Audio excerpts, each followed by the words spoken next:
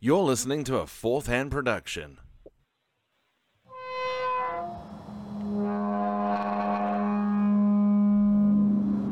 Story in the news today. You believe in ghosts and the paranormal? Now, are they UFOs, or are they like some crazy experimental, governmental? I don't know, planes man. that they're building? And police in Española are catching more than just criminals. They're catching images of what they believe are ghosts. There was this weird animal-like creature that was shot, wolf-like creature that just stood out in some odd ways.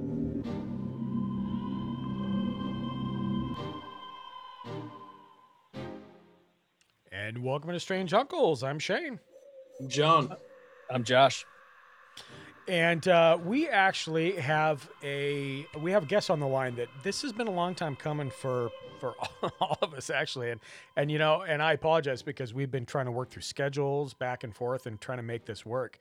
And finally, we got things kind of matched together. So, by all means, I think this is great that we have her on. I want to do a quick intro on my side, and then we have some questions we're going to go into. And we're just very happy to actually have her on about this one. Really is about her old book, but she has a new book too, which we'll cover a little bit. Just kind of amazing. So Dr. Heather Lynn is a historian, renegade archaeologist, and defender of classical education, a professor of humanities by day and ardent truth seeker by night. Heather is on a mission to uncover and share the lost wisdom of antiquity, challenging the accepted narrative found in our history books. Author of multiple books such as Evil Archaeology, which I think John has on his side. Josh and I both read. And a brand new book that I've surprisingly, I ordered it Friday. It came Friday, and I'm halfway through it because it's a great read. And it's called The Anunnaki Connection from Eden to Armageddon, where she discusses topics we here at Strange Uncles love, such as demonology, skull cults, cursed things, cursed places. The list goes on. And this is all in her original book, Evil Archaeology. She has also been on various podcasts that touch on the topics that we discuss here, as well as Coast to Coast, and even an historical consultant for History Channel's Ancient Aliens. I personally appreciate your patience, Heather, as we work through trying to get you in the schedule, but we finally made it work. So without further ado, Dr. Heather Lynn, welcome to Strange Uncles. Thank you so much for having me. I really appreciate being here. I think it's amazing. And again, I'm not trying to, yes, you're on the podcast and I'm going to suck up a little bit because but I got to say, honestly, your book, the new one especially, is fantastic. And the original one, Evil Archaeology, I guess I can start it there. And this is a question what got you into the fact that you're going to merge archaeology with actually writing about it and putting books together? I mean, I think that's been done before, but it's unique how you do it. And I don't know if you have time to expand, but that'd be a great place to start, I think. Well, I think it really just started. I had a very unusual path. It was different. I dropped out of high school and started traveling the country. I ran away from home, so I did not take the typical path from just graduation on up to a university and so on. Everything I did was sort of strung along bit by bit, but that leaving home early and traveling really, I think, set the foundation for what it is that I do now, or at least how I think. I started by, as I said, traveling, and in doing so, I listened to a lot of late night radio. And of course, that would include a lot of subjects that would be considered fringe or paranormal or those sorts of things. And it was fascinating, but, it was just, it was interesting. But then again, what seemed to really solidify it was when I would meet people, say at truck stops or diners or everywhere, all across the country. I would talk to people who had their own unique experiences and encounters and stories and theories that aligned with a lot of the things I would listen to on these radio programs. And it was just so interesting to me. And I thought, wow, so I always had a little sort of, passing interest in that type of thing. I went into community college to sort of, get back to it, as I was like in my early 20s. And then I just started taking those typical intro classes to art history. And I decided, I'm going to follow my passion and not just, take these as the general classes, and I'm going to go all in. And so I started at that point, and then I guess the rest was history. Terrible pun intended, but I went from community college and then transferred to, the Forey and, studied anthropology and archaeology. I worked in an archaeology lab and then got a master's in history and a doctorate, and just sort of kept going and kept going. But I always loved that alternative way of looking at things. And I think it sort of became one of those taboo topics. The more they said no, the more I wanted to look into it, the more effort I wanted to put into it. And so I'd sometimes tell the story of, one of my first archaeology classes. I come into the classroom and there's a list of names on the board of authors that I had heard on the radio or read their books, or at least was familiar with. And these authors were pseudo-archaeologists. And our assignment, before we'd even cracked a book, our assignment was to pick a name off of the list and pick their theory and debunk it. And so I thought, well, okay, I'm open to this. I just spent, $400 on a textbook, so I'm ready to listen and be brainwashed. I really wanted things to so I was very apologetic and open. But then the more we discussed the why of what we were doing, it wasn't to say hone our debate skills or this sort of thing, because remember, this was a first year intro class. We had hardly had debate skills at that point. It was more so to make sure that we understood that we were entering a profession where credibility is everything, and that we had to stick together and sort of be on the same team and fight against the common cause of what, in my mind, of what? Varied thoughts, varied thinking, experimental thinking, creative thinking. And so that just didn't sit well with me, but I figured it was, to be expected. But the more I got involved in sort of the bureaucracy of it, the more I became disenchanted. I started working with a lab and doing a lot of the grant writing, and I was very eager and naive, thinking we're gonna solve all sorts of historical problems, and I was ready for everything. And in a dinner one night with some of the other archaeologists and those who ran the lab, we were eating and they were drinking, and I was very much interested in talking about how we were going to get this grant money, what we were going to do with it, how we were going to expand our research. And one of them actually guffawed and looked at me and said, "You realize that none of this is going to happen?" And I was like, "Well, no, we'll get the grant. No, we're not. It's not about the grant. It's about, we're not going to use the money for those purposes." And I thought, wait, what? And I found out that really what they were doing was using it to pad their pockets and to sort of have, additional income. And, it's just a small thing, but it was just another example of this institutional corruption, and it just didn't sit well with me, to say the least. But I ended up contacting author Michael Cremo.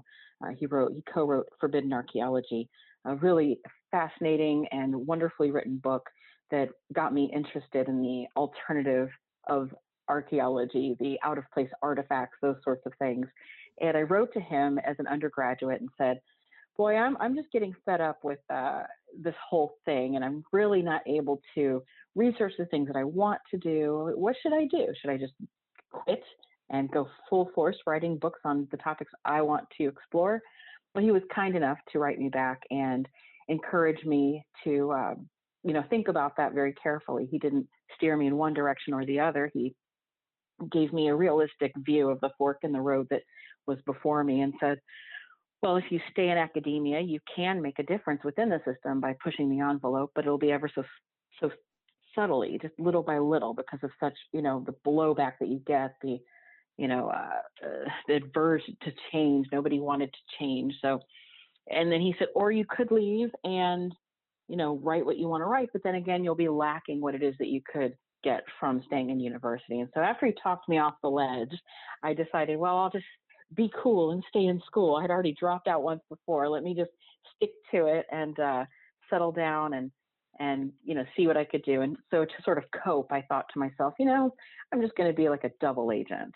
I will learn everything that I can about the legitimate methodologies and the science behind this and the theory, And what I'll do when I get out is just apply these methods and, take what I can and use them to research the quote alternative theories. And so that's what I've done. And I ended up going back to teach at a community college because that was sort of where my heart was. That to me was, there's always institutional corruption and things you don't agree with in every organization. But for me, the idea of community college was a very important one because it's sort of the place where so many people start off trying to explore things, learn who they are, expand their minds. And it's just, it was a way that I felt that I could give back and do some good instead of getting wrapped up in that, big university system. So I do the teaching at the community college level by day. And then in the evenings, I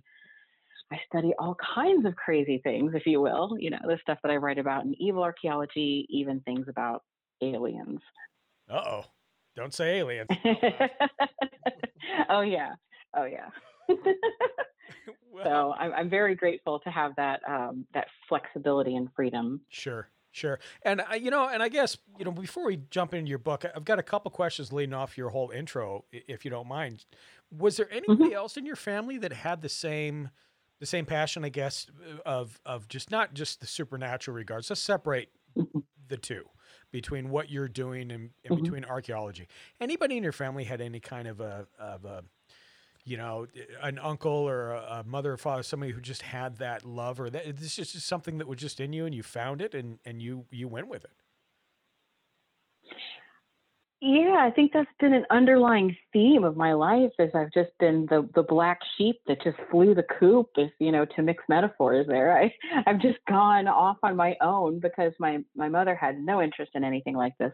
My father was an attorney and had zero interest in anything like this. And no, this was sort of taboo. I was raised Roman Catholic. I went to Catholic school. And so that came with its own level of superstition that maybe influenced me a bit. But otherwise, no, nothing like it. And in fact, there was one thing I think that maybe influenced me, which was, aside from media and pop culture, television shows like Unsolved Mysteries or those late night commercials from Time Life books, Mysteries of the Unknown, those sorts of things that just would fascinate me.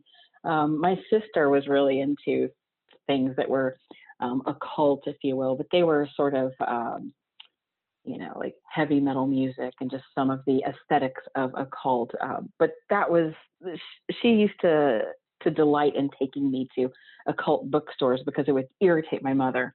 And so for that reason alone, she did it, I think. And what she didn't realize was I was paying attention. And what I paid attention to most was the book, the bookshelves, the bookstore, all the different new age books or occult books or books on, supernatural things. And because it was so taboo, I remember, I think that was what drew me to it. In fact, once I saved up some money, and I think I was probably 8 or 9 years old, and this little occult bookstore, it was run by a witch, a self-proclaimed witch, and it had all these crystals and really weird things in it that is just so fun.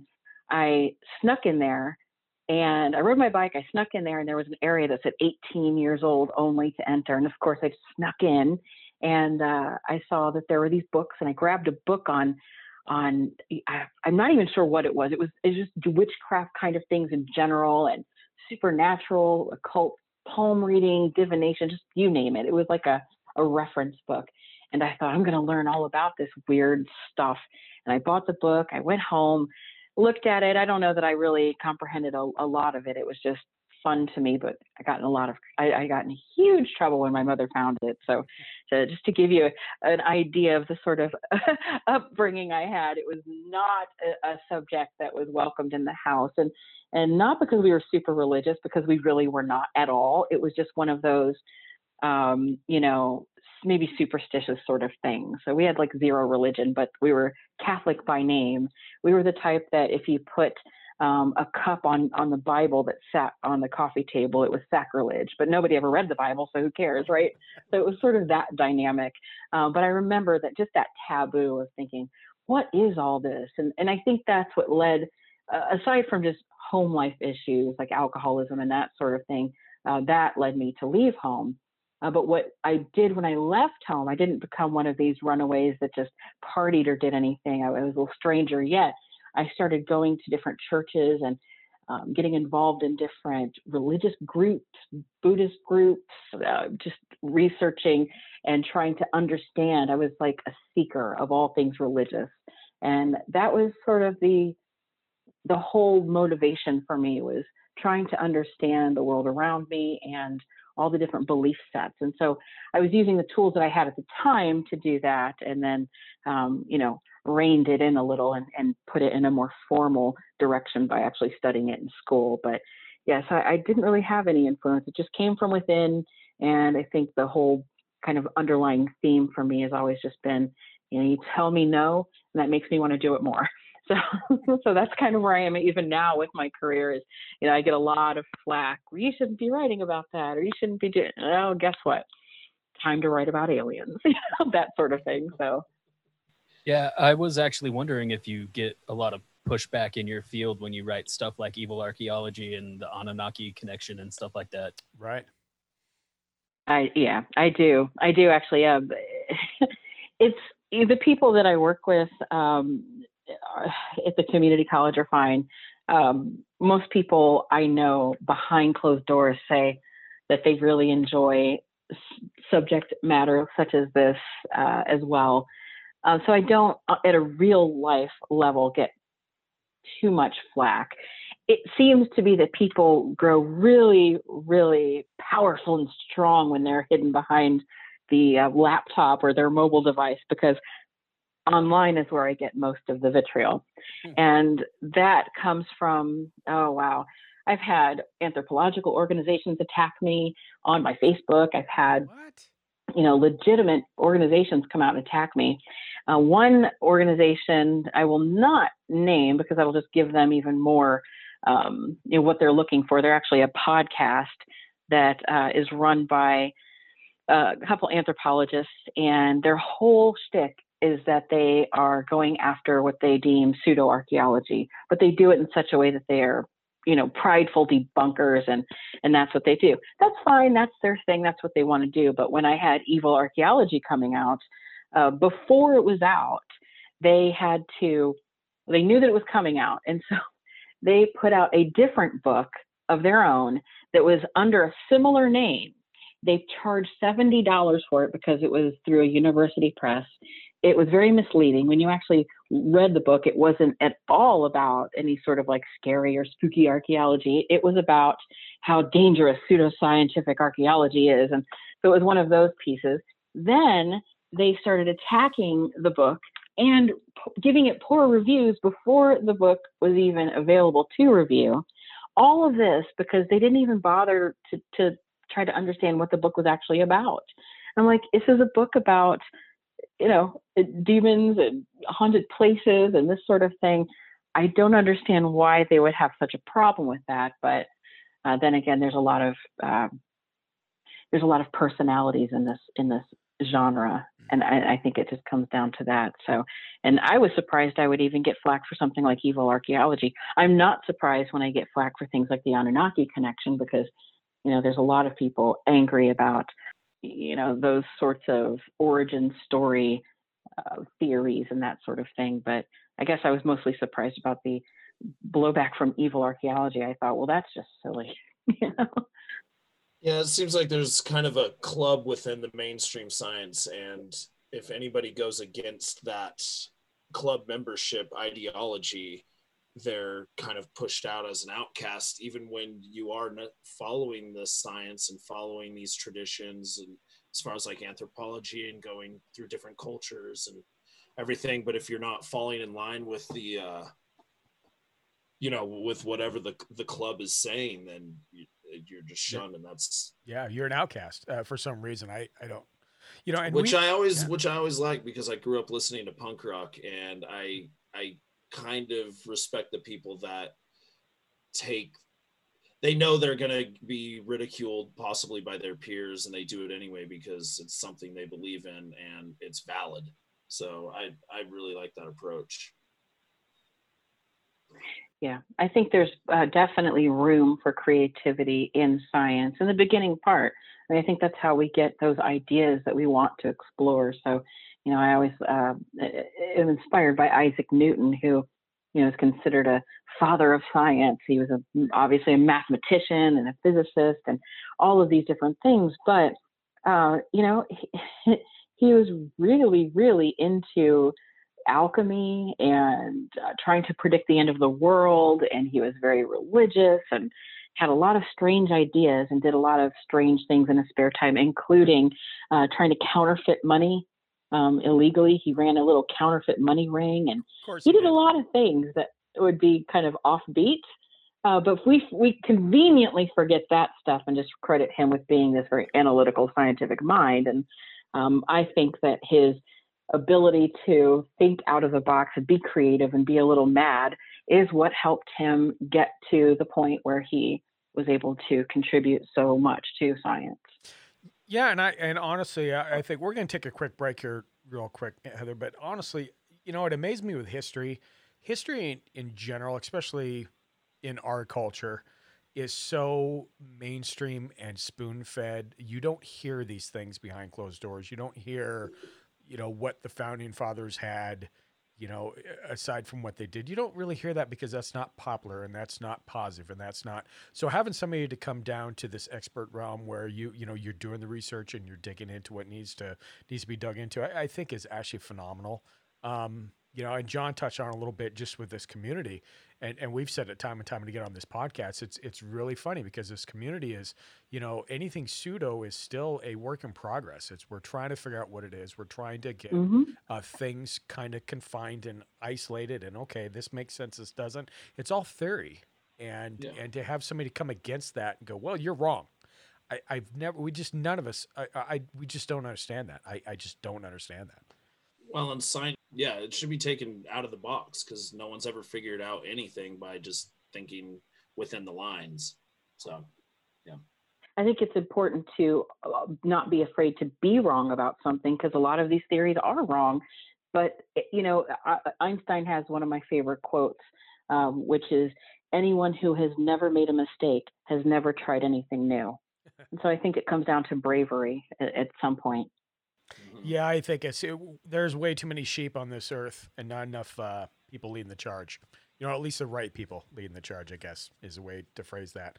But if you want to bear with us, we're going to take a quick break and we'll be right back. And we will start diving into your book because we have tons of questions, Dr. Lynn.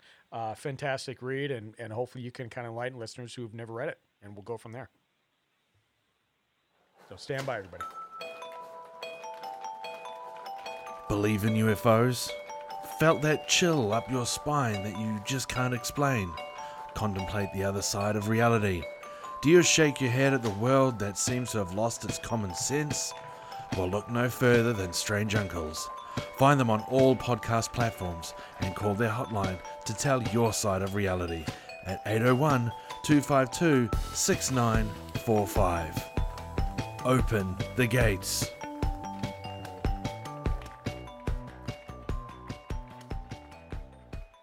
All right, and we're back. I wanted to ask you a couple of things which are pretty, well, I don't know. Hopefully they're not too forward to you. But so your first book, Evil Archaeology, which we've read, I love how you tackled the different topics, different subject matters. When you're thinking about, and you mentioned before too, when we were discussing here on the interview of just people and culture, mankind's beliefs have always baffled us all. I mean, just how, the world has transformed and how there's different cultures across the continent, across the world, and what everybody really thinks and how they come up with their own little conclusions to explain things. When you talk about that, you talk about culture beliefs that evil or demons come from below while good gods, quote, come from above. What do you briefly mentioned too in the book, but what's your theories on that whole stigma from sky versus below and how that, because that seems like that's been a repeating theme for thousands of years that most cultures really have put that same viewpoint on it. Does that make sense? Where this is where they're seeing things from?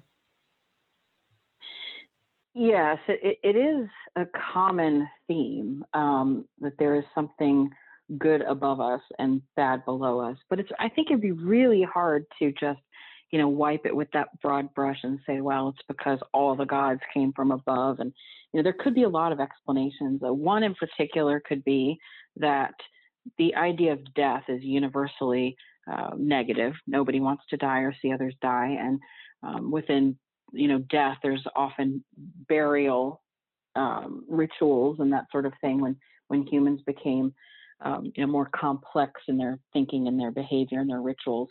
And burial would be like underground, burying, obviously. So it might have an association with, negativity being underground. It could be something as simple as that.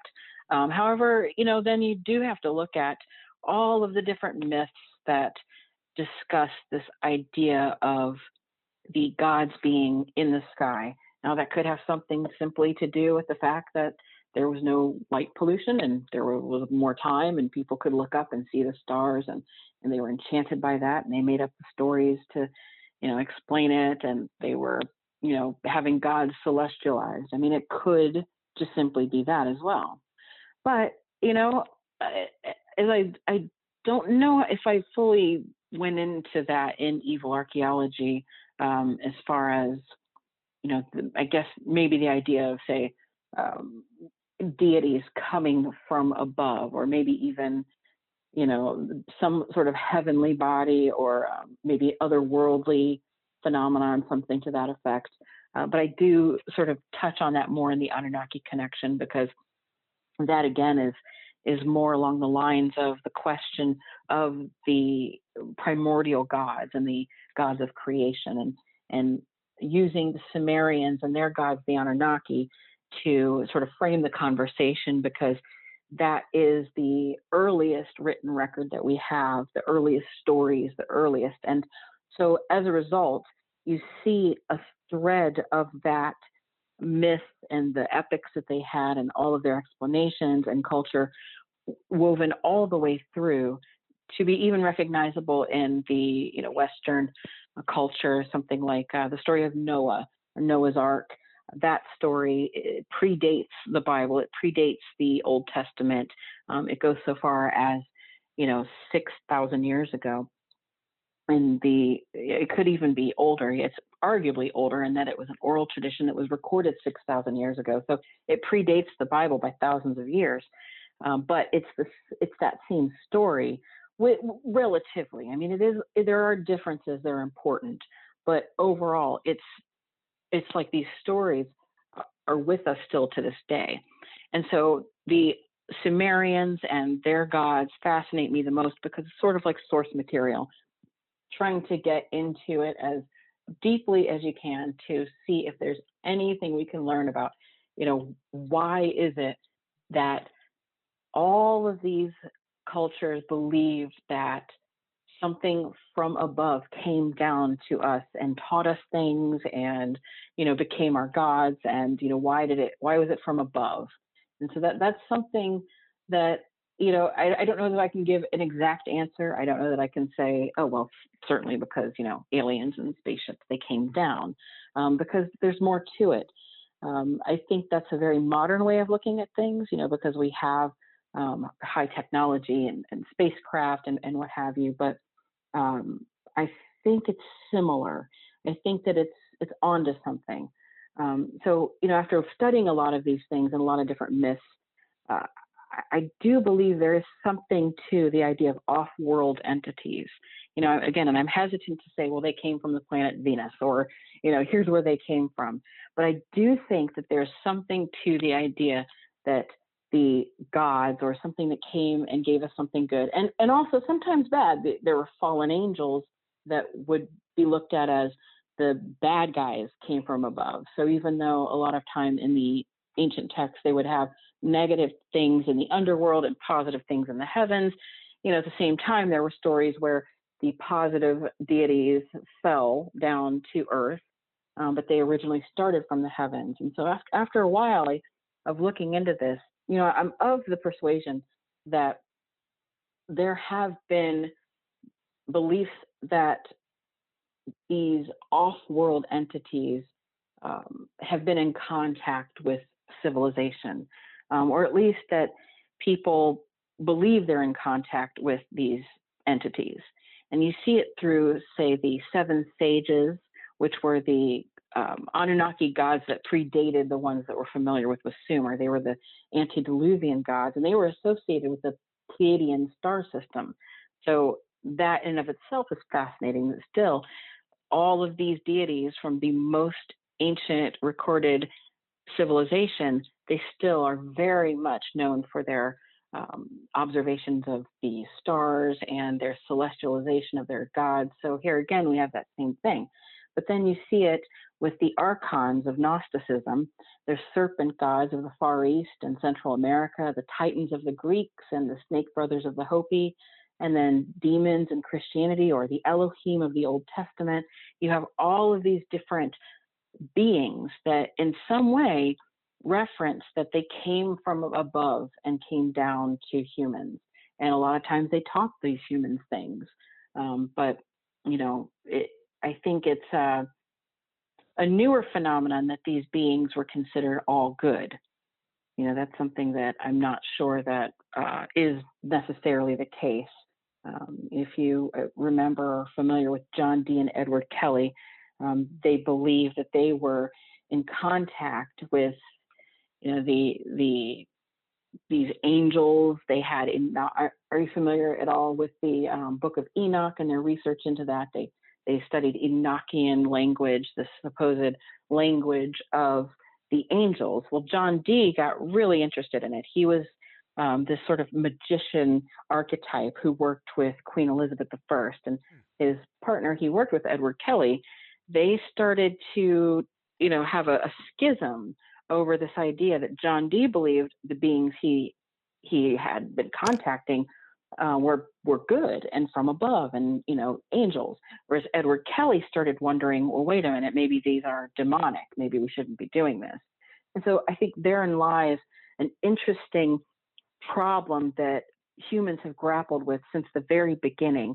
This idea that these beings, whatever they may be, they come to us from above. They may fall. They may end up in the underworld. But it's sort of trying to figure out, are they good or are they bad?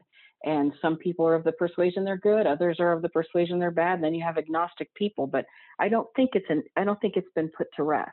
I think what we're doing now is still just using different terms and different semantics to try to understand the same phenomenon. And so that's sort of what I look at in Anunnaki Connection. I started in evil archaeology with that because it happened to be that when I studied the origin of demons, these demons from Sumerian culture weren't necessarily considered bad. They also had positive attributes, or at least could be used for positive outcomes. And this idea of they were all bad or they were all good, or this black and white thinking wasn't really there in ancient times. And so, you know, that in and of itself is a whole different can of worms. Yeah, that kind of surprised me that Pazuzu was actually used to help pregnant women fight off his evil. I don't know if wife is the correct term, but counterpart or whatever. I'd never heard that because, you know, I just grew up here and demons are bad and that's all they are, is only bad. So that was really fascinating when I read that. I think it's just that different, you know, that ancient mindset is just a little different. Well, and I got to say, you know, honestly, well, number one, Dr. Lynn, you answered like 5 of our questions all at once. So thank you. Because we had a budget, which is kind of like, you know, well, this is what we want to ask her. This is what we want to say. So you know, that's awesome. And, you know, you talk about the new book and you talk about what you touched on in your original book, Evil Archaeology. Let's really, number one, it's always fascinated me that different cultures, and something you had discussed, even though they put different names on things, they were similar across the world, across what they saw. To me, there's something there. I mean, there's something, I'm not going to say that there's truth based in myth, but I think, you know, maybe it goes a little bit more deeper than that necessarily. When you talk about our myth and our truth about demons, you know, and that's something you brought up in the tail end of the conversation. Where do you stand with these? I mean, you know, you see people talk about mental issues and, you know, this is why they saw them. This is how they were affected. And they kind of poo-poo the idea that there actually were demons or there weren't. I guess clarification on that. Do you really think there's something there when it comes to something otherworldly?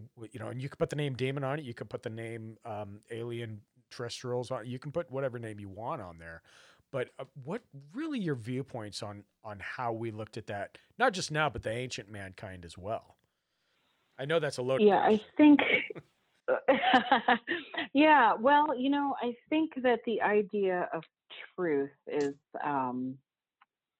different than fact. You have scientific fact and you have logic, and then there's something that myths offer, and myths are not factual. Clearly, there's not. If you thought myths were factual, it would be a way more frightening world if you consider some of the stories from ancient Greek myth and this sort of thing. Myths are not factual, but they do carry truth, and that's an important thing to distinguish. And so they are valuable. And so I looked at this in evil archaeology to see if there were any bits and pieces of, say, scientific truth, something that would be factual, something logical, something tangible. And frankly, I couldn't find anything that would fit that criteria. So so for instance, could I present to you a body or the skull or any sort of remains of something that was a demon? No. There are people who believe they have such remains, but there's a lot of other explanations for it. So that would be really difficult to say, okay, it was a fact that demons exist, especially when you can look through the historical record and make a clear qualitative analysis and leading to an understanding of how things get, quote, demonized, how we get these figures of horned entities with cloven hooves, and they're red and they have a pitchfork. There are explanations for this. So to think that you can maybe go perhaps find one of these things buried, it's just, it'd be a wild goose chase. So to kind of back off of that and say, well, what are we really looking at here? What are we looking at? Facts? Are there factual demons? I reference in the evil archaeology the group of Moroccan scientists that believe in a sort of germ theory approach. They're actively researching this to see if perhaps demons are so small, microscopic, maybe even, totally invisible to the naked eye, even under a microscope. But they think that in theory, there could be these demons that enter your bloodstream, and they've assign these very complicated mathematical models to predict how the demons could come through your body and cause all sorts of havoc and this sort of thing. So, there are people who are trying to do these sorts of things. Have they succeeded? I'm not honestly seeing anything like that.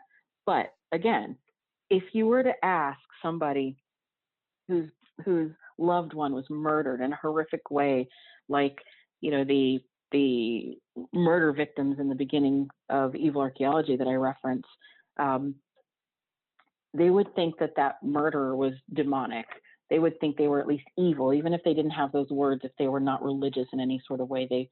We all sort of know evil. We feel that. We see when something is beyond bad, but it's just something else, and it just doesn't sit well with you. And so if you look at all of the stories throughout human history, they deal with good and evil. They deal with good and bad, but they often deal with evil, terrible things, murder and, assault and victimization and anything horrible that the human mind can produce.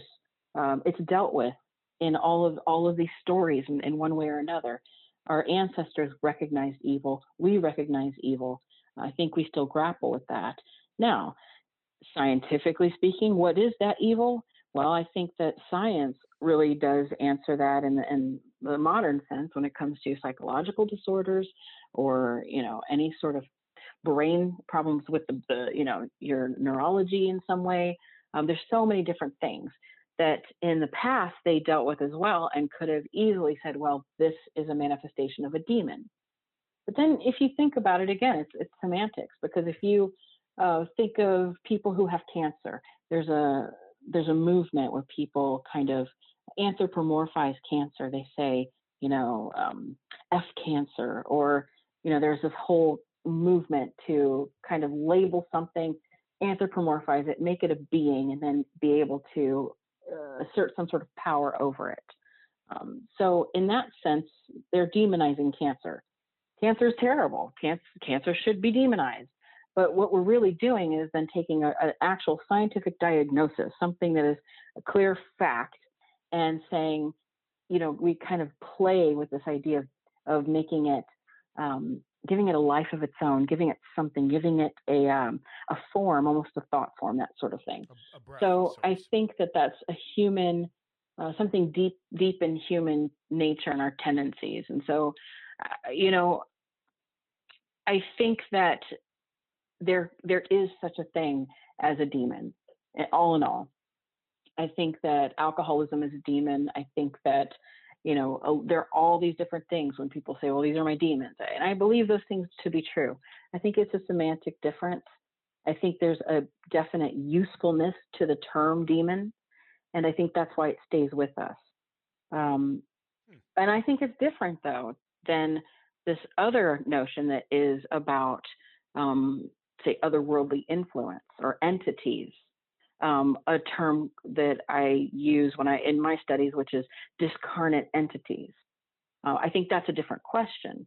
So a discarnate entity is obviously an entity with no physical body, something that could be a spirit, it could be from a different dimension. And some people would argue, well, those are demons, or demons are those. Fine. But I don't think that in the course of human history, what has been referred to or understood as demons are necessarily those discarnate entities. I think that if you look at the ancient medical texts and records of Sumer, you find that a lot of times what they were doing when they were diagnosing people, they were playing with early medicine. And you can see that when they had exorcisms, that what they were doing was they had their priest, who was also a physician. They believed they were, giving an exorcism to get rid of a disease. They didn't have that mind-body separation in the same way that we do in modernity. And so I think that in terms of, are demons real? I don't think that they're factually, scientifically real in body, but I think that they're true. I think there are true demons, true evil, and there's a practical and important reason we have those terms, and it's our way of understanding these things that we still have yet to comprehend. But again, I believe it's something perhaps different than the discarnate entities. Maybe not completely different. I'm still researching those things and trying to bridge the gap between those. But, I think we may all be trying to understand the same phenomenon and using different terms to describe it throughout different cultures and different times in history, which gets kind of confusing to try to, make a cohesive, answer to all of that, or combine them all or connect them all. Agreed. Absolutely agreed. And I think, something that you said in that spiel was power of intention. When you talk about cancer and giving it a name and giving it an entity, I mean, there's something there. And I think it's in us to a certain point. If we have that positive enforcement towards something, and it goes right along with, what you discussed with demons and such. Yeah, very, very well put. I think that's awesome. We've got a question in regards to your personal experiences. I mean, yes, you're an archaeologist. You've had a lot of, you've been on the field, and again, your two books, this one here, the Anunnaki Connection, it's just, the research you put into it is great. But there's a reason that people kind of get driven and they have an ambition for something. And a lot of times it's because of personal experiences that have occurred. And you mentioned one or two in your book. Do you want to enlighten us a little bit about that as far as your direct experiences with the supernatural? I know you mentioned, and you can use one in the book, but I don't know if you have other ones maybe that, and if it's a personal question, that's fine too. But we're just curious on our side, something that really affected you. Oh, absolutely. Well, I of all the time that I've spent talking to people who've had experiences, and, whether they be just, somebody saying they thought they saw a ghost once, or they spent the night in a haunted house, or even spending time speaking to, other authors and experiencers like Whitley Strieber and his, amazing accounts and experiences. It's I have not had what I would consider anything notable happen to me. A few things, but that are kind of like, I don't know, But I've seen some things that I couldn't, that I could explain, I suppose. One I talked about in the book, which was witnessing an exorcism that was quite strange and very, very different than what I would have expected an exorcism to look like. Sure. And so, I don't know how much of that you'd like me to go into, but I do discuss a time where I went with a friend to their church in South Carolina, and it was a Wednesday evening, and I was not informed that there was going to be an exorcism, and so it came. I think that added to the whole experience, maybe. Of course. But it was, as I said, I was brought up Catholic, and so my view of things like exorcisms at the time were things that were, what you'd see in the movie The Exorcist, that sort of thing.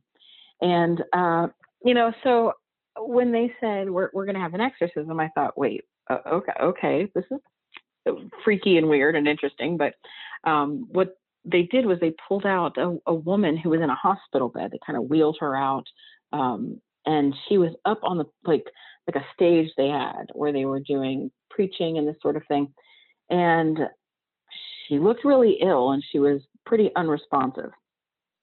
And so, she starts writhing, and there was all this praying, and it was just a real hoot, and it was very energetic. But then they started speaking in tongues, and this is where I started getting really, at the time, uncomfortable, because I hadn't seen anything like that. And of course, again, coming from a very calm sort of experience where it was actually, you're going to fall asleep in church to something that was, Pentecostal in nature. I'm seeing people, jumping and going through all these different emotions. And so the woman who they pulled out on this hospital bed started to also speak in tongues, and she started moaning and groaning, and it was really disturbing because not only just the unusualness of the situation, but the way that she sounded was guttural, and it was offsetting. It was very, I don't want to say scary, because in the moment I wasn't scared. I was just intrigued and uncomfortable and a little unnerved. But she continued. And then at that point, out of the same door where she had initially been wheeled out, they opened it, and out came about 4 live goats. And then the record skipped. I say, wait, what? Goats? And they're just walking aimlessly around this church. And at this point, the hospital bed just started shaking. And then I was like, wait now. The visual of the goats freaked me out. The shaking of the bed started to freak me out because that started to become similar to, I guess, my expectation of an exorcism, in that the bed started to move on its own, seemingly. So, right. She started just screaming more, and her face got really red, and she looked like she was going to stroke out.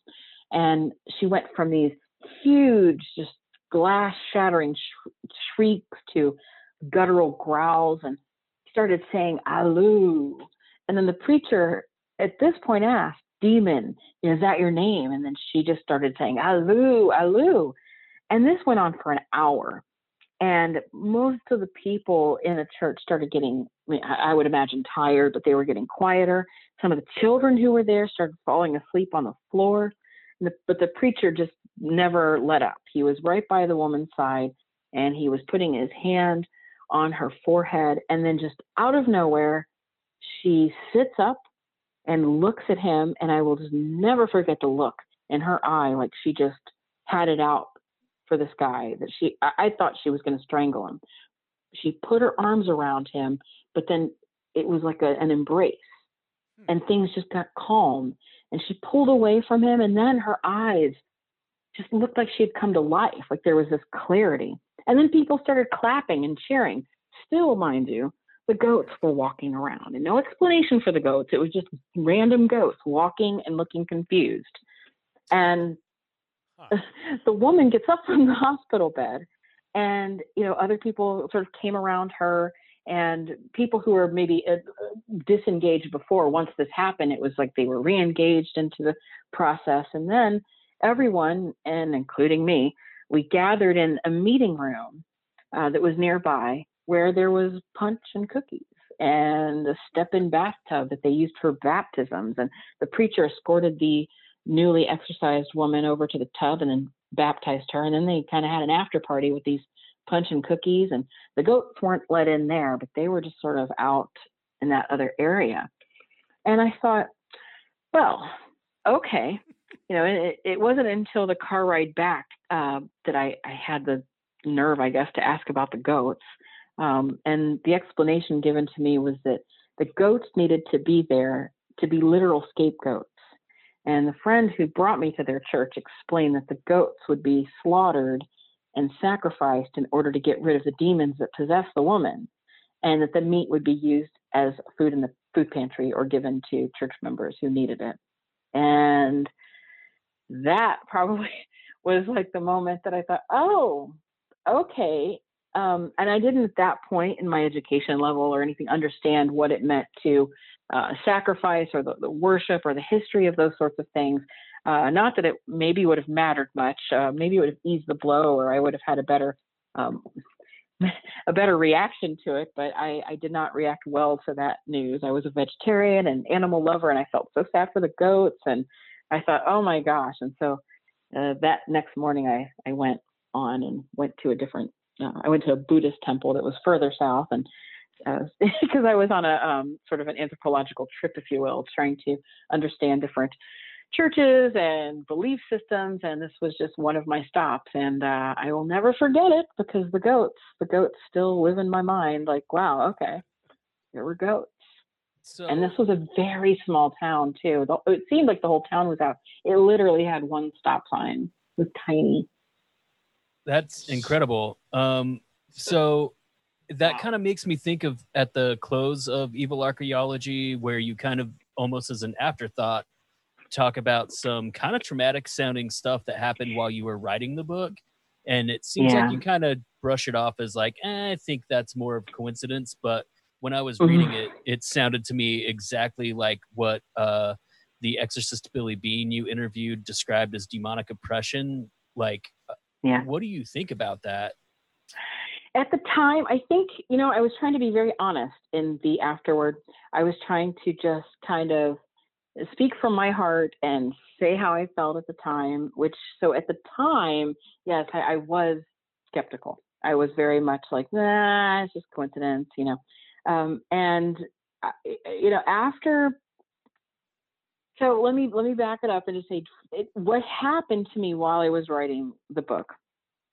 At first, I told people I was writing about demons, and I cannot tell you how many people said, don't do it. Even people who were not religious, they were saying, I wouldn't do that. I don't think you should do that. And I was like, what? It's going to be interesting. And so, but I had a lot of people try to tell me, here, I'll say a prayer for you. Or I had somebody give me Islamic prayer music to hear. I had somebody who was Baptist say they were going to do a candle. I had someone saying they were going to I had everyone from every denomination you could imagine trying to get me to not do this. And since I insisted, of course, like I said before, if you tell me no, I'm going to do it. Yeah. So I'm like, oh, now I really want to do it. And so it was on. And so I had a lot of people who were, trying to help me out spiritually. And so I thought, okay. Thank you very much for your concern, but, moving on. And so then I started collecting research, and I went to, before this virus and we could go to the stores, I loved antiquing. That's one of my favorite things. I like to call it retail archaeology. But I started looking, I love collecting old books too. And I saw this book. It was the Encyclopedia of Witchcraft and Demonology. It was printed in 1959. It was just a cool looking book. It was black, and ripped up, and it just seemed like it was just there waiting for me to find it. It was actually on the floor face down. And I thought, I cannot believe I just found this book.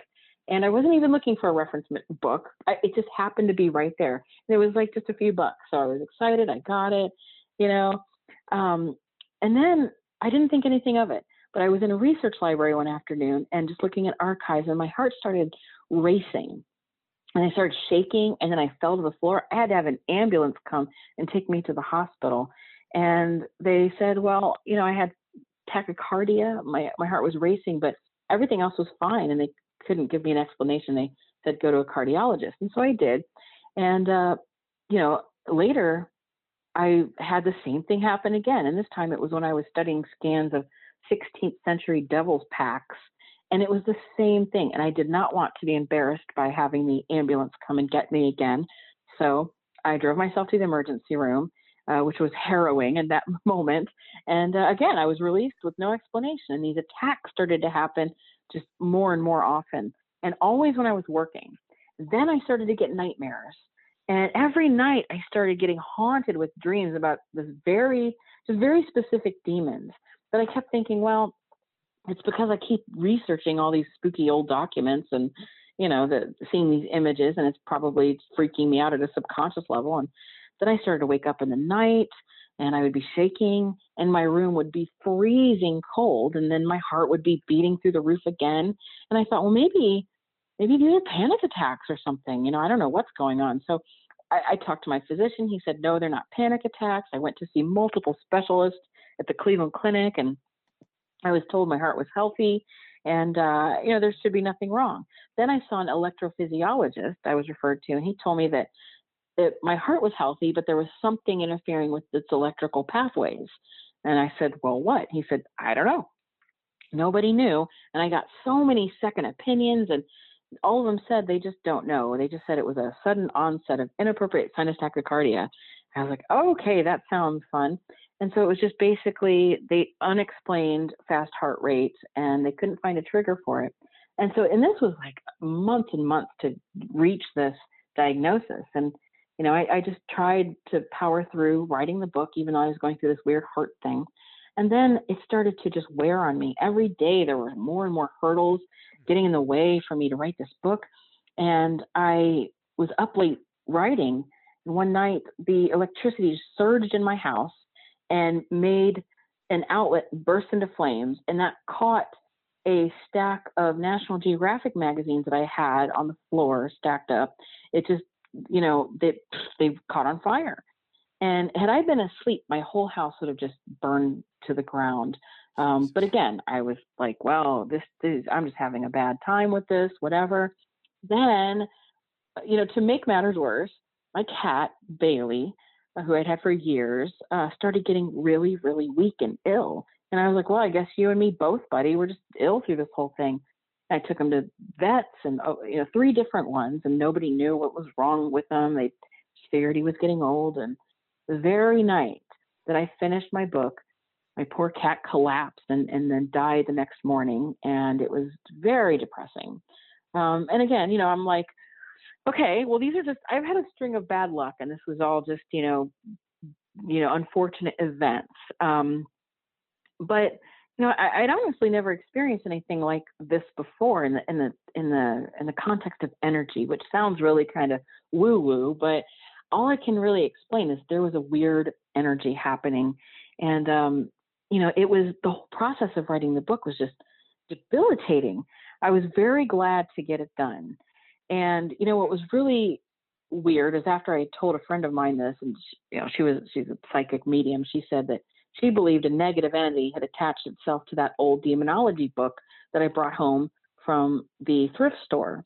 And she thought that maybe the book jumped, from the book into the cat as sort of a scapegoat, like the goats and like this, thing that happened before in, the church and what have you. And I thought, well, that's a lot of, dots to connect here. But I let her go ahead and burn sage in my home office. And, just because I was getting a little superstitious at this point. And it sort of freaked me out. Well, so I recounted that in the book because I did think it was interesting, and maybe a part of me was like, I don't know, it is weird.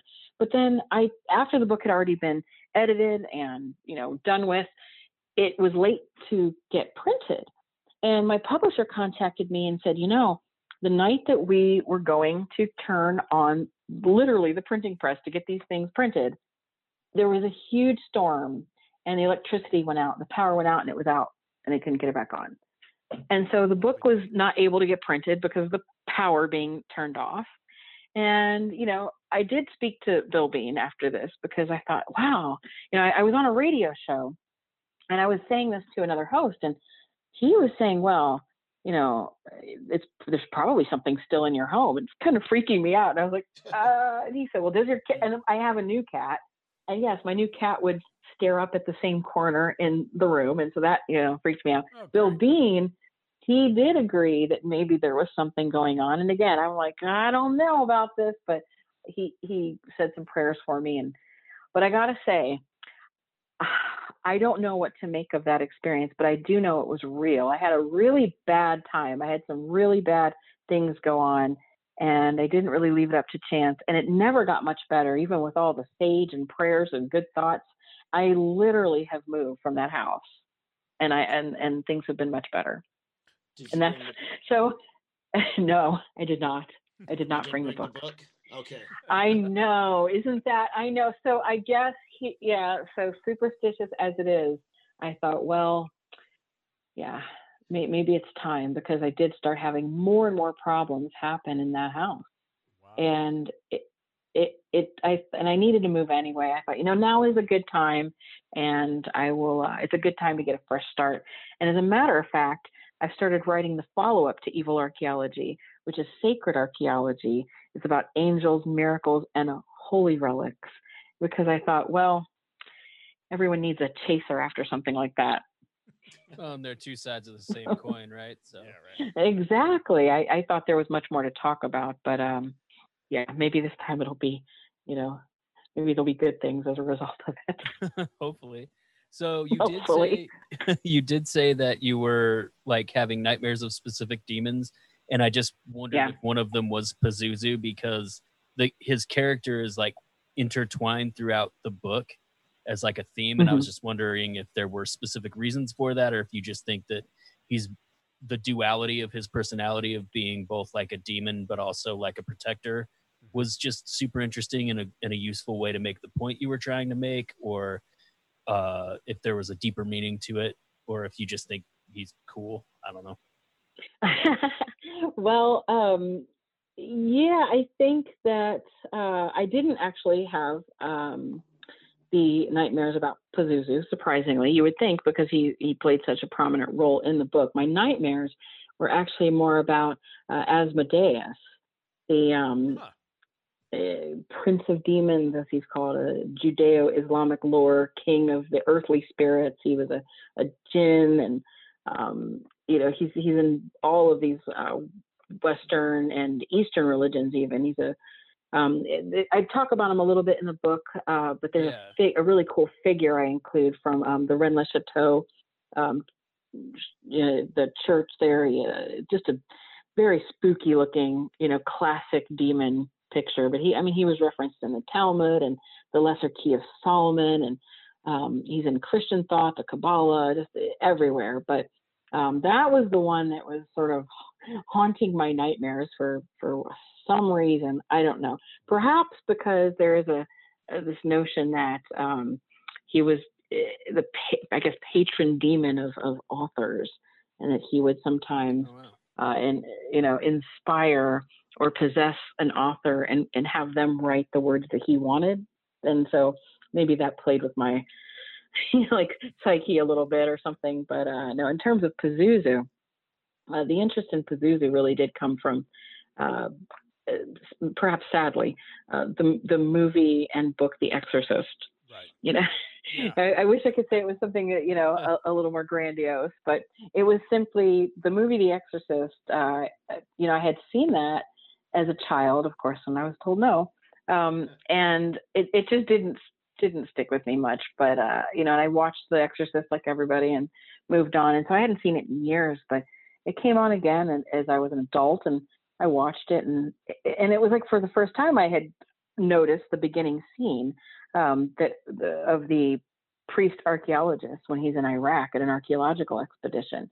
And what happens in the very beginning is that he feels this strong wind blow that foreshadows the arrival of Pazuzu, who is the demon of southwestern wind and bearer of storms and drought in Assyrian and Babylonian mythology, and Sumerian, of course. So, but this demon was the demon that possessed the main character, Regan.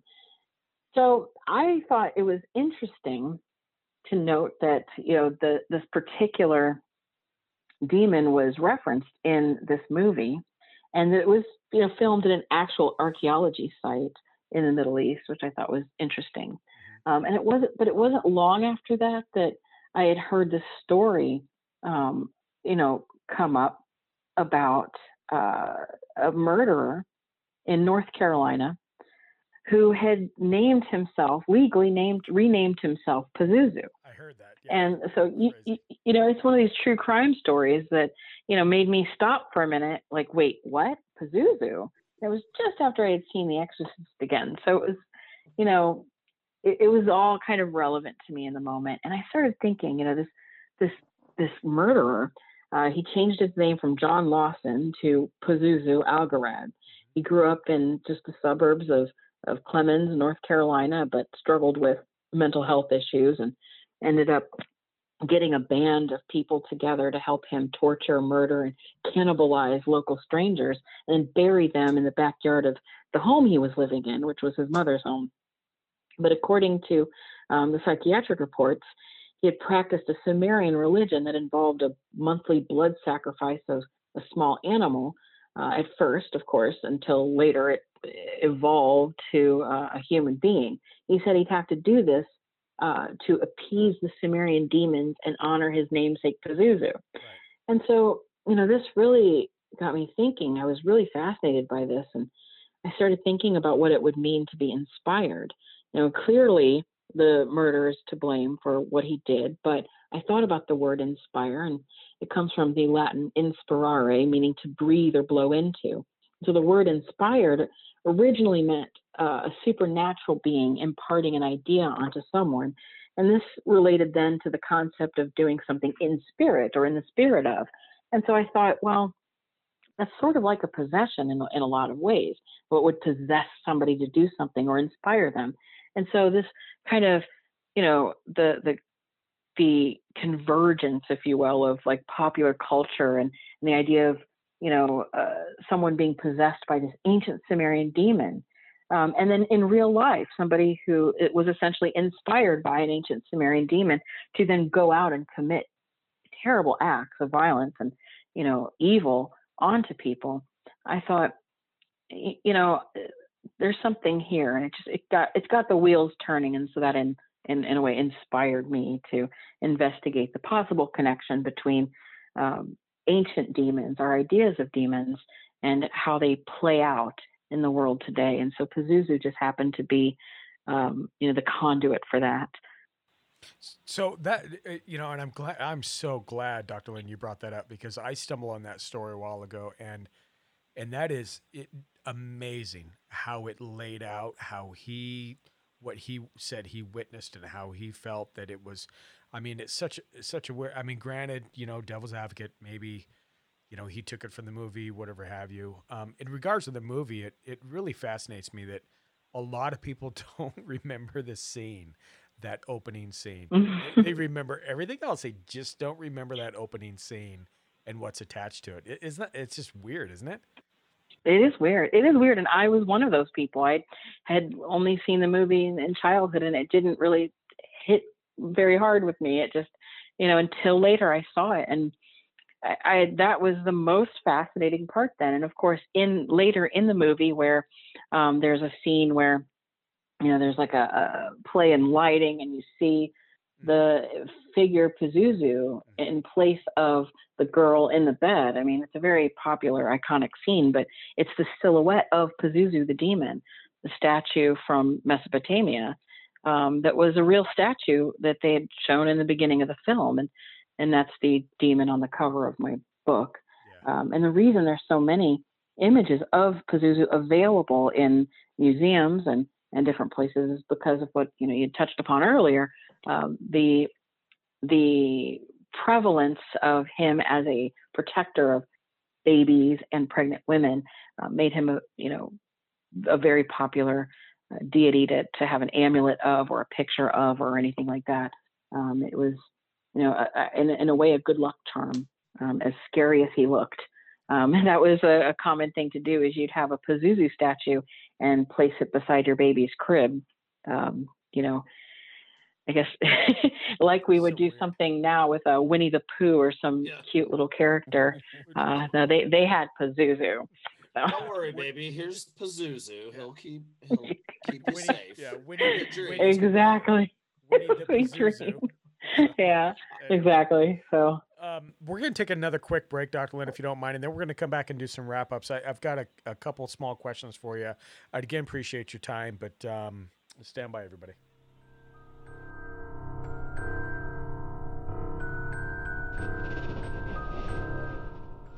Listen and find additional content at mystrangeuncles.com or wherever you get your pods. Please remember to subscribe, rate, and review. It helps us gain visibility.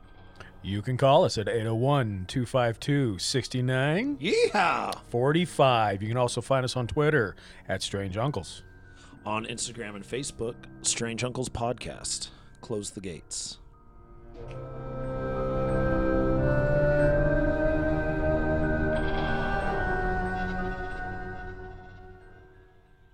All right, and we're back.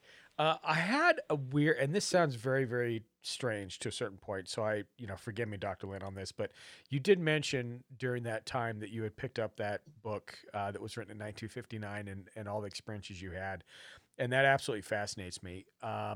When they were talking about burning the sage, did you actually see anything from that? With that being said, was it one of those where it would go to a certain corner of the room where your cat was looking or whatever have you? Does that make sense? Because I know that my mom was kind of why I'm into it is because my mom really thoroughly believed that actually was a cleansing property and it worked. What came from that cleansing? Anything that kind of struck you odd? Well, it did go to one corner, but I didn't really consider that to be anything. I didn't really stick out to me as unusual. It was the corner that my cat was obsessed with, but nothing really that I can say in the moment that happened. But afterward, I chalked it off to placebo effect, that perhaps afterwards I just felt better. But I gotta say, I don't know that it worked if it were meant to work, because I still had. Well, let me take it back. I think it would depend on the parameters. What would working look like? So if working would be, did my health improve? Then it did improve, because I ended up having to initially be on a beta blocker to control the heart rhythm. Wow. After this sage thing happened, I did not have to have the beta blocker, and I've been fine ever since. So there's that. I will occasionally, I have a beta blocker for an emergency, just in case my heart rate were to go crazy, but so far it hasn't. And so there's that.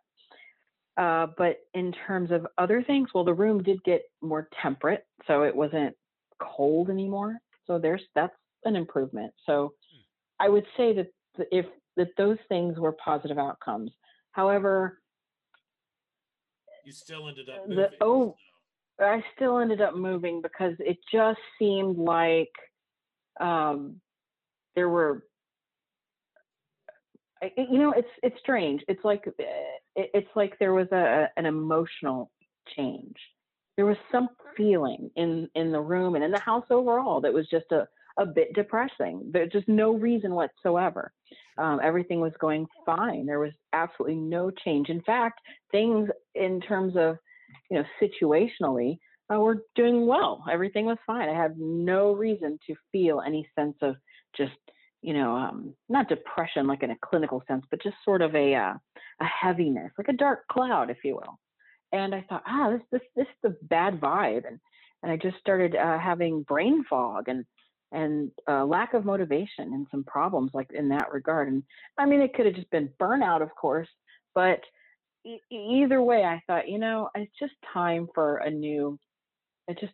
some new scenery. And and also I will say I posted about it on my Facebook. I think the last straw, maybe, if you would want to connect this, and maybe I guess I am, or else I wouldn't be bringing it up. So as much as I fight against this sort of thing, I am connecting it. So we had a lightning strike, and it burned down the neighbor's shed. We had to evacuate our house. It was just the lightning just cracked, and a huge fire, and we had to leave and come back, and it had the lightning struck or an ember gone just 1 foot over, our house would have been gone. Everything else was gone. Ours was left. And so I talked to Bill Bean about that. And I mean, clearly you could look at that as a positive, but everything was just getting too close for comfort. And, with more pets dying and things happening, I thought, wow, it's just time for a change. Now is a good time for that. So, it could just have been a string of bad luck, but I did find it, I don't know. I guess the electrical components to it were, I guess, maybe the things that stood out to me in particular. A lot of electrical surges, a lot of things that were strange that way. Was it an old and house? Then fires. No, it was built in 89. Oh, okay. So we're not talking about old, knob and tube wire and anything like that. I just always, I'm interested when, people describe stories and things that are happening. And you, again, devil's advocate, Dr. Lynn, you very well, maybe just, it was a weird time in your life and just, it was a coincidences, but you really can't help to think that that's a lot of strange coincidences in a short amount of time frame, Exactly. And that then also sort of speaks to that point of how is it that humans deal with those things that are inevitably going to go wrong in their lives?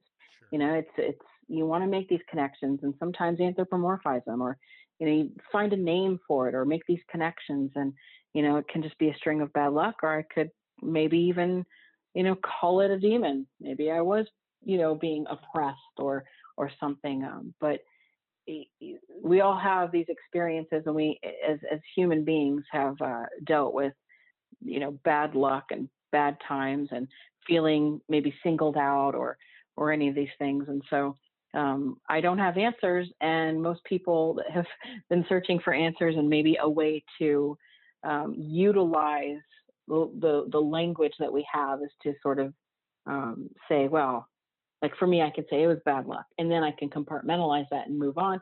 Maybe for others who prefer to think in a more spiritual way might say, well, that was a demon. And then that way they can compartmentalize that and move on. So I think maybe it comes down to what is more useful for you. But at the end of the day, it's all about trying to understand something and then, fit it into that narrative of your life and keep going. Absolutely. Absolutely. And I think really that goes back to your original field of work where, mankind in general has been done. We've done this our whole lives where, we look up in the sky. If we don't understand something, we make it understand for us, how do we, when this is where maybe some of these things come to fruition, whether we don't know where lightning comes from, or we don't know where, and then it kind of evolves from there. We're still doing it, in this day and age, in our own little weird way. So, yeah, very interesting. Josh, John, do you have any more follow-up questions or anything? I'm looking at the time, and I just want to make sure that we're courteous to you, Dr. Lynn, or do you have anything on your side that you want to follow up with? It's been fantastic, to be honest with you. Just, phenomenal. Oh, thanks. No, it's been really fun talking and sharing my work, and you have very good questions. And so I feel like, really grateful for the opportunity to, to spend the evening with you guys. And, if you want to ask any more questions, I'm here. But, I think we covered a lot of ground. And again, I really appreciate the chance to come on and talk to you guys. Yeah, well, we appreciate you coming on. Is there anything you want to promote at the moment, or anything that you want to let our listeners know about some future works or just kind of anything along the realms of anything you want to promote, really. Well, just go to my website if you're interested in learning more. It's www.drheatherlynn.com. That's drheatherlynn.com. And there you'll find the links and descriptions to all my books, and including Evil Archaeology and the new one, Anunnaki Connection, which is available now and at bookstores. And there's audiobooks of both available as well. Yeah, and I got to say, Nice. if we can find time with you in the future here, maybe the next couple months, would love to have you back on and discuss the Anunnaki Connection. I find it just fascinating how you put things together. I love your viewpoints and how you really don't, and I will say it's kind of a breath of fresh air where you don't have, well, this is what I think. You gather the information, you have it out there, you have different theories and ideas from different people, and you present them. To me, that is a very educational, open-minded way to do things, and again, it's very refreshing. So I appreciate your viewpoints on those. Oh, well, thank you so much. I appreciate that went noticed, because that was, one of my goals with that book was to, because I also get a little tired of the, guru sort of position on these issues, where it's just you go with this side, that side, and there's no other sides. And I think it's important to look at all these things and see where they could be connected, and maybe even put in some new ideas, or just kick these around a little more. There's so much here, and I think we'd that nobody's done any service by just focusing on one author versus another author, where we could just kind of look at everything in front of us and consider all these alternative theories and even mainstream theories, because I don't think those are at odds at all. It's a shame that it's usually the mainstream people that find themselves at odds with others. But I like to look at it as all one big body of knowledge, whether it's mainstream or fringe, it doesn't matter. We can learn from each other. Absolutely. I think the passing of knowledge is better when all heads are put together, rather than getting in your little groups and just only, limiting yourself to that. So that's really neat. Absolutely. Yeah. And I think there's a lot of people, I'll be honest with you, and we all talk about it. They're just trying to kind of get a name for themselves. And that's kind of sad, because, when they call themselves an expert in any pseudoscience field, you are not an expert, sir or ma'am. I don't know who you think you are, but you absolutely are not. So, it's kind of. Exactly. Anyway. Yeah. But we're always learning. Even experts still have to keep learning. So, and it's, I think it's no fun when someone's just an expert and that's their position. It's like, I know everything, ask me. No, I don't think it's an honest point of view. I think we're all learning. And I think that's what's more exciting and more gratifying, is when we can say, hey, I might have a couple new ways or new, ways to shed light on the subject, but I want to learn from you as well. And let's learn from each other, and let's do this, because we're all in this together. And maybe we could be collective expert, have collective expertise, but I don't believe there is one true sage expert that we can all go to, like some guru on the top of a mountain. I think that is an old paradigm that needs to sort of vanish. Well, it needs to just life keeps pushing on, and as well as knowledge. So it keeps growing, it keeps expanding. So it's always important to keep an open mind, for sure. Absolutely. But Shane, sorry, I interrupted you so rudely. Oh, no. Oh, God, John, please. You're a sage. No, we are actually, it's been fantastic having you on. We'd love to have you on again to discuss any future work you do. Again, we'll have the book. Hopefully we weren't too much for you. We're easygoing, and we just loved your stories, and I appreciate you filling the time and taking your time. If you want to hang on, we're going to go ahead and wrap up the podcast, but Dr. Lynn, if you want to just hang on real quick after we're done, and we'll go from there. So everybody, you can go ahead and write us or email us at strangejungles@gmail.com. You have a story, you have a tale to tell, you have anything that is interest and or with the people that we have on, such as Dr. Lynn, you can go ahead and call us at 801-252-6945, and you can go ahead and please, by all means, our doors open. So let us know. You can find us on all podcast platforms. And again, Dr. Lynn, awesome having you on. Close gates. You've been listening to a Fourth Hand production.